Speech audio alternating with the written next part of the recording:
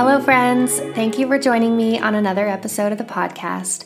This one is coming to you one day late this week, and I appreciate your patience if you were looking forward to tuning in yesterday. I had a very busy beginning of the week with an elopement and was just not able to get to recording this yesterday after our event. I'm still in the process of getting ahead on production so that I hopefully don't miss any more Thursdays and really trying to be consistent with these episodes for you all. So thanks for being understanding and for being along for the journey. In this week's episode, I'm trying something new where I answer questions from my listeners. If you follow me on Instagram, you may have seen my posts inviting you to submit questions in the past week or two. And I'm specifically looking for questions that provide insight into your experience and your struggles so that possibly other florists or other creative business owners can learn from that same experience and relate. So if you do submit a question to be a part of the Q&A episodes, the more detail you can provide that gives a glimpse into your business and your journey alongside whatever question you have, that is always going to be very helpful to me in answering, but also to our fellow listeners. So our first question was submitted by Nad from Dublin, and her question was on the topic of attracting her dream clients. She said, I work mainly with dried and preserved flowers, and I have noticed that the demand for low-budget weddings is so high at the moment.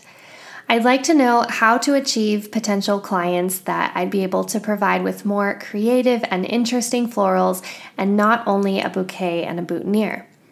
Sometimes I think of having a pre-made collection of wedding bouquets on my website like Etsy just to accommodate these low-budget weddings, but I'm afraid of this having any kind of negative impact on how I'd be seen by the customers who do have a good potential budget. Okay, so I actually had several questions come in along this same kind of topic of attracting your ideal client. So I think it's going to be really beneficial to a lot of you to have this question addressed. So my first piece of advice for you, Nad, and anyone else who is looking to attract or speak to a particular audience is that anytime you're looking to attract a dream client, that dream client of yours needs to be able to see exactly what they're looking for the moment that they arrive on your website or your Instagram or wherever they're finding your business. So in other words, you should imagine that you are your dream client. Let's say in this case, someone who's looking for complete wedding design. If you were that client and you came across your business, would you hire you? Whatever type of work you're displaying on your business page is the type of work that you are going to attract. So if your Instagram shows a bunch of single bouquets, you are going to get lots of inquiries from brides just wanting to order a bouquet. So if you want to attract a higher end or more luxury clientele, you need to somehow find a way to make your page show that type of work. And not just one image, but consistently so that the primary content you post is the type of work that you want to attract. Because people need to believe that that's what you specialize in. So I would start with your Instagram bio and website homepage verbiage. So in the words that you choose, you want to make it very clear what you offer or what you're hoping to offer. So you could say, we are a Dublin-based flower studio specializing in complete event floral design with unique and artful everlasting arrangements. The second part is in your portfolio and your Instagram feed, as I believe this is where many brides come looking for wedding inspiration and wedding vendors these days. If you're still waiting to book a real wedding that really shows off your work, you can take part in styled shoots to get more impressive images of full ceremony designs or elegant tablescapes. You want these shoots to look as much like real weddings as possible. So for ceremony designs, for example, make sure to include a couple of rows of chairs so that it looks like a real wedding. Aim for creating designs that look high budget and ones that you can see yourself doing for real live wedding clients. Include as many details as possible to showcase your different capabilities. If you can get a variety of images from a styled shoot, sometimes photo content from one shoot can be peppered into your Instagram feed and stretched to last you several months, if not years, if you repurpose some images every so often. From 2017 to 2019, when I was really trying to refine my brand to reach more luxury clients, I participated in probably 10 or 12 different styled shoots, and I truly believe that this had so much to do with the increase in budgets and quality of leads that I started to see in my business in months and years following. For most of these shoots, I was asked by other vendors to participate, so they would reach out to me in my DMs or via email. I think if there was one thing that helped me to get those first few invitations for collaboration, it was probably that I was really intentional about aesthetics with my Instagram feed and the images I posted. Even though I wasn't doing a whole lot of very impressive work at the time, I would take the time to style and photograph each of my arrangements in a creative way. So I'd place it in a well-lit area, like next to a window, against a clean backdrop, and then I would often add a fabric runner or some candles or votives, and I would style it really nicely before photographing it. I think this helped to show attention to detail and cater to those with an editorial eye. I did this not only to cater to potential clients, but also for other vendors who valued aesthetics so that they would be more likely to recognize me as someone who could contribute value to their future collaborations. For the collaborations I was invited to be a part of, I covered all of my own floral cost, which at that time in my business I felt was a worthy investment to really level up my portfolio. What was really amazing was that once I did one shoot and then two, more invitations for shoots continued to follow, which goes back to my rule of showing what you want to sell or what you want to attract. It goes the same with styled shoots for vendors. Having more editorial styled photos of my work to share made me an even more obvious candidate for other photographers or planners to reach out and ask me to do a bouquet for a bridal shoot or engagement shoot or a complete editorial. And that's why in those 3 years, my portfolio was really able to grow and shine. And this ultimately began to attract planners with a high value for aesthetic who began referring me clients with higher budgets. And once I had enough of those, I was able to tone it back on the styled shoots and maybe just do 1 or 2 a year. High-end photography is super important to attract luxury clients. It's a good idea to network with lots of other businesses in your area, especially photographers, through reaching out on social media, attending industry networking events, or introducing yourself to your fellow vendors on wedding setups. This is a good way to put yourself out there and open yourself up to more opportunities for things like styled shoots, and maybe those vendors might even refer you some of their clients if you form a good connection. If you're not receiving a ton of interest from planners at this time, you can put yourself in front of planners or photographers that you'd want to work with. It's good practice to pay close attention to vendors in your wedding community and seek out ones that you really want to work with. When you're browsing on Instagram, notice where vendors are located, and if they're near you and you've never met, think of them as someone you could potentially form a connection with or work with in the future. If you admire their work, drop them a DM and say, "I really love your style and I would love to collaborate in the future." Or if you're ever planning a styled shoot, I would love to contribute florals. Many of these messages may not result in a collaboration, and that's okay. That's just the reality because every vendor is at a different place in their business, and some are not going to be as interested in a collaboration as others. But that's why you need to do this often and reach out to a lot of people whose work you admire, because that will increase your chance of forming an actual connection and getting an opportunity to work with more people. If, after trying all these things, you don't see many results or haven't received an opportunity for a styled shoot or collaboration, you can plan your own. This takes quite a bit of time and investment, but if you can get a planner or designer on board and as many other vendors as possible to contribute different pieces to the overall vision, you can have a very successful shoot to provide you with lots of beautiful content without investing too much money. Focus on perceived value and creating high impact designs that are doable at a low cost to you. You can repurpose flowers from a previous wedding to save on cost. If you work with mainly dried and preserved flowers, you should be able to reuse all of that product, so it would make a lot of sense to put together a shoot to really show your potential dream clients what you're capable of. But the more show-stopping, special, and unique your shoot can be, the better, because this is what's going to show everyone who comes across your page exactly what you're capable of. So, to recap, in order to start attracting your ideal clients, you need to start showing them your potential by showing the most impressive work possible consistently on your feed. You should seek out opportunities to get that better photo content by networking with other vendors, especially photographers and planners with a high-end aesthetic. And if you're not getting blown up for invites for collaborations, try putting together your own shoot, capturing as many styled images as you can in your own time, and see if that changes things. Your main goal should be to look like a luxury wedding florist, even if you're not one yet.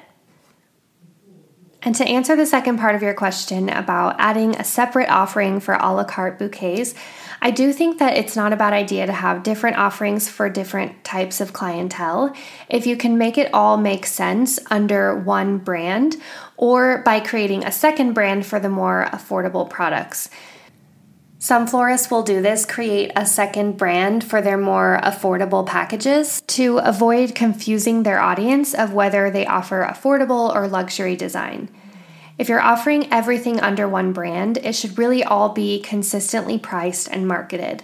If you haven't yet listened to episode number 8, I would highly recommend going back and giving that one a listen as I share all about how to strategically structure your products and offerings. I want to mention to all of my listeners that this strategy of showing what you want to sell or what you want to attract more of is a powerful strategy that can really apply to any dream or goal that you have for your business. So if you want to book more destination weddings, choose destination-like venues for your styled shoots and use hashtags in your posts of cities or states that you would like to do more weddings in.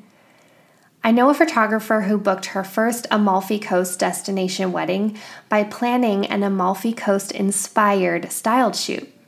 She submitted her shoot to blogs, it was featured on a popular wedding blog, and a bride and groom saw it and hired her for their destination wedding. If you would like to do more floral education, start educating to your audience through stories, reels, or IGTV. You will see more opportunities for education start to reveal themselves. If there's any strategy I would highly suggest implementing to anyone looking to grow or evolve their business to reach a different clientele, this one would be high on my list. So if you're listening and thinking that you'd like to attract a different type of client or that the inquiries you're receiving are not ones that excite you, think of what you could change about the work you're putting on display and how you could tweak and adjust your marketing or branding strategy to attract more of the right opportunities. I hope this answer was helpful to you, Nad, and thank you so much for being a listener and submitting your question. Best of luck to you. Our next question is from Linnea from Stockholm, Sweden. Linnea asked, what has been your biggest struggle throughout your business journey? And she also asked, what was one of your greatest or dearest memories you have from when you started out? So I will start with sharing with you my biggest struggle. And I will also add to that and share how I began to overcome that struggle and how I continue to overcome it. So throughout my business journey, one thing that I have found to be a continuing struggle for me is structure. Forming habits around any sort of structure is very difficult for me, especially when it comes to time management, like sticking to a schedule. I can schedule and show up for meetings, and when it comes to clients' orders and weddings and stuff like that, I'm very adapted to our event production schedule, which is Thursday prep, Friday production, and Saturday install. Even with organizing and delegating tasks to my team during production, that is something that comes easy and I can be very organized. When I'm accountable to a client or to my team, structure and time management are not an issue for me. But for whatever reason, when it comes to organizing or delegating tasks to myself the remainder of the week, when I'm accountable to myself alone, I fail at this constantly. Managing my own time wisely has been a constant struggle for me throughout my business journey because, one, I have a passive personality, so I'm laid back to a fault, but also I'm creatively and passionately driven, and I inherently focus on tasks that I want to focus on in that moment. I've tried all kinds of systems for managing myself, and it has never worked. I don't fully understand this characteristic or why I'm like this, but I've found ways to manage it. For example, I realized that with tedious creative tasks, I'm most productive in the mornings. So I try to knock out those items early in the day, like creating client proposals, designing educational materials, and writing content for the blog or the podcast. Then I save smaller, lighter, or less creative tasks for the second half of the day. So things like responding to emails, doing paperwork for events, ordering flowers, planning logistics, etc. I've also learned that if I have too many different important projects on my plate for a single day, I can easily become overwhelmed and just shut off completely and procrastinate. And that giving myself a full day to work on one task is usually more productive. So I began batching my projects into categories. So on Monday, I'll spend the day writing content, and then on Tuesday, I'll focus on proposals and wedding-related tasks.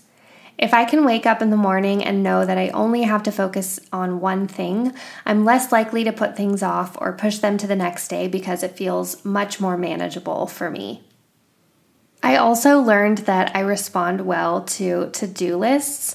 So on weeks where I'm playing catch up or I have an unusually large chunk of things to get done, I'll give myself a to-do list and prioritize my tasks in order, and I will shift my focus to just getting those to-do list items done before I go back to my regular schedule. So sometimes this means that other tasks on my regular calendar might get pushed back, but I just do my best, and if I notice that that's happening a lot, like let's say content writing keeps getting pushed to the bottom of the list to the point where it's not getting prioritized, then that's usually a sign for me that I need to pump the brakes a little bit on maybe taking on new projects or events if the content creation is something that I feel is just as important and it's not being prioritized. Since I know I can become easily overwhelmed with an excessive workload, another thing that's helped me to tame this struggle of managing all the things is controlled growth. Knowing my personality and being a non-risk taker, I've learned that keeping the growth in my business controlled is a way for me to protect myself from overwhelm and from things getting out of hand. I'm a perfectionist, and I also really like to take my time with things. So I'm a person who would rather take on less tasks and do them really well than take on a bajillion tasks and do them all poorly or half-assed. I can't allow myself to present things that aren't my best or that I'm not proud of. It doesn't sit well with me. I also know that I'm a person who's very protective of my environment as a means of sort of maintaining my inner peace. And so I really try not to allow myself to become too stressed or overwhelmed by taking on too much or allowing things to get out of control. I like to keep things under control and manageable, and that's how I personally maintain a sense of calm. So while lots of other entrepreneurs tend to take on any and every opportunity that comes their way and figure out the rest later, I tend to take a more cautious approach. And it actually is a lot easier for me, I think, than most people to say no to things if I know I'm approaching a state of overwhelm. I keep my business on a short leash, if you will, and I really try to not let things get too far away from me. This could be seen by some as a hindrance of growth, but for me, I think that it's helped my business because having less on my plate, I'm allowed to take my time to digest what's in front of me and fine-tune things so that I'm better prepared for whatever comes next. And I really enjoy that refining process. I think it's helped us as a brand to perfect and to excel in a lot of areas, even though there are always other areas that need work. I do think that the way I run my business is unique, and I don't think that it's necessarily the best way or the right way to do things. It's definitely not perfect, and as my business continues to grow and evolve, I'm still figuring out how to manage my time better to be able to make room for all the things. But this is what I've figured out works for me based on the way I personally operate and what I respond well to and what I don't. I definitely encourage anyone listening to give yourself grace in the areas that you fall short and to work on knowing yourself and bettering yourself, but also to not be afraid to do things in your own way, even if it means doing things differently than other people do, because we all operate very differently as human beings and we all have our own strengths and weaknesses. And I think it's by really listening to those that we're able to become the best version of ourselves. Listening to my strengths and weaknesses has definitely made me a better business owner. Linnea also asked me to share one of my fondest memories from when I was starting out.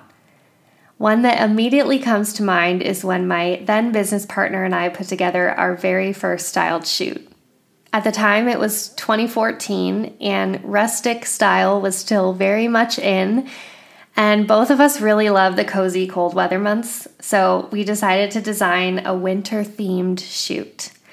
We scouted out a woodsy section of a nearby park as our backdrop, gathered some friends to photograph and model, and we came up with a design. We went and picked out rental furniture from a nearby rental warehouse, and we styled a little round table for two with rustic chairs and a raw piece of navy blue plaid flannel fabric draped over it as a tablecloth, something we thought was so clever and different. We made an elevated centerpiece with peonies, Queen Anne's lace, and dried cotton, and we were so in love with the texture and the organic look of it all.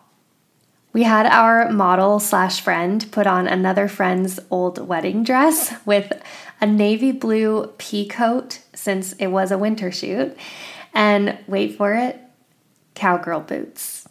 I remember both of us being so obsessed when we got the final images.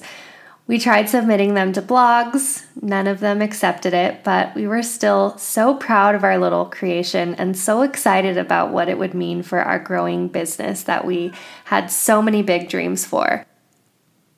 At the time, we had very little idea what we were doing, but looking back, I'm so proud of us for just getting out there and figuring it out. There were so many things that my business partner and I did that I do so differently now, like meeting with every single client in person, going to market, processing, and making the entire wedding in a single day. But there are also a lot of things that have stayed the same even after all these years. And one of those things is that we were constantly learning, exploring, and experimenting, creating things we wanted to create, even if we weren't quite sure how to do it. I think that creativity and that curiosity was what Mulberry was built on, and that's still very much the same spirit that drives the business to this day. I love the contrast of these two questions and how it points out not only the struggles that we go through in starting our businesses, but also acknowledges the joy and the positive memories, because it really is a beautiful balance, and I think that that's why we keep at it, even when things are extremely difficult. Thank you, Linnea, for your questions and for being a listener on the podcast. So I think those are all the questions I have time for today. I really try to keep these episodes around 20 to 30 minutes just because I know everyone's so busy, and I really want to make these digestible so that you can listen to the whole thing without feeling like it just goes on and on forever. So I won't answer any more today, but I really do want to continue answering more of your questions. So if you haven't had your question answered yet and you submitted one, stay tuned. I had a few questions on the theme of pricing and sourcing, so I would definitely like to address those in one episode. If you'd like to submit a question for a future episode, you can send me a DM at Mulberry and Moss or submit a form through the website, mulberryandmoss.com/podcast, and make sure and include your name and the city where you're from along with your question, and I would love to answer it on a future Q&A episode. Thank you so much for joining me on another episode of Coffee, Wine, and Flowers. I'm grateful for each of you and for this platform to share and hopefully to help each other grow. We are all just out here trying to figure it out, and I really believe that all of us have something unique to share that can help someone else. So never be afraid to share your own journey. Thank you all for listening and participating, and have a great rest of your week, and I'll talk to you soon.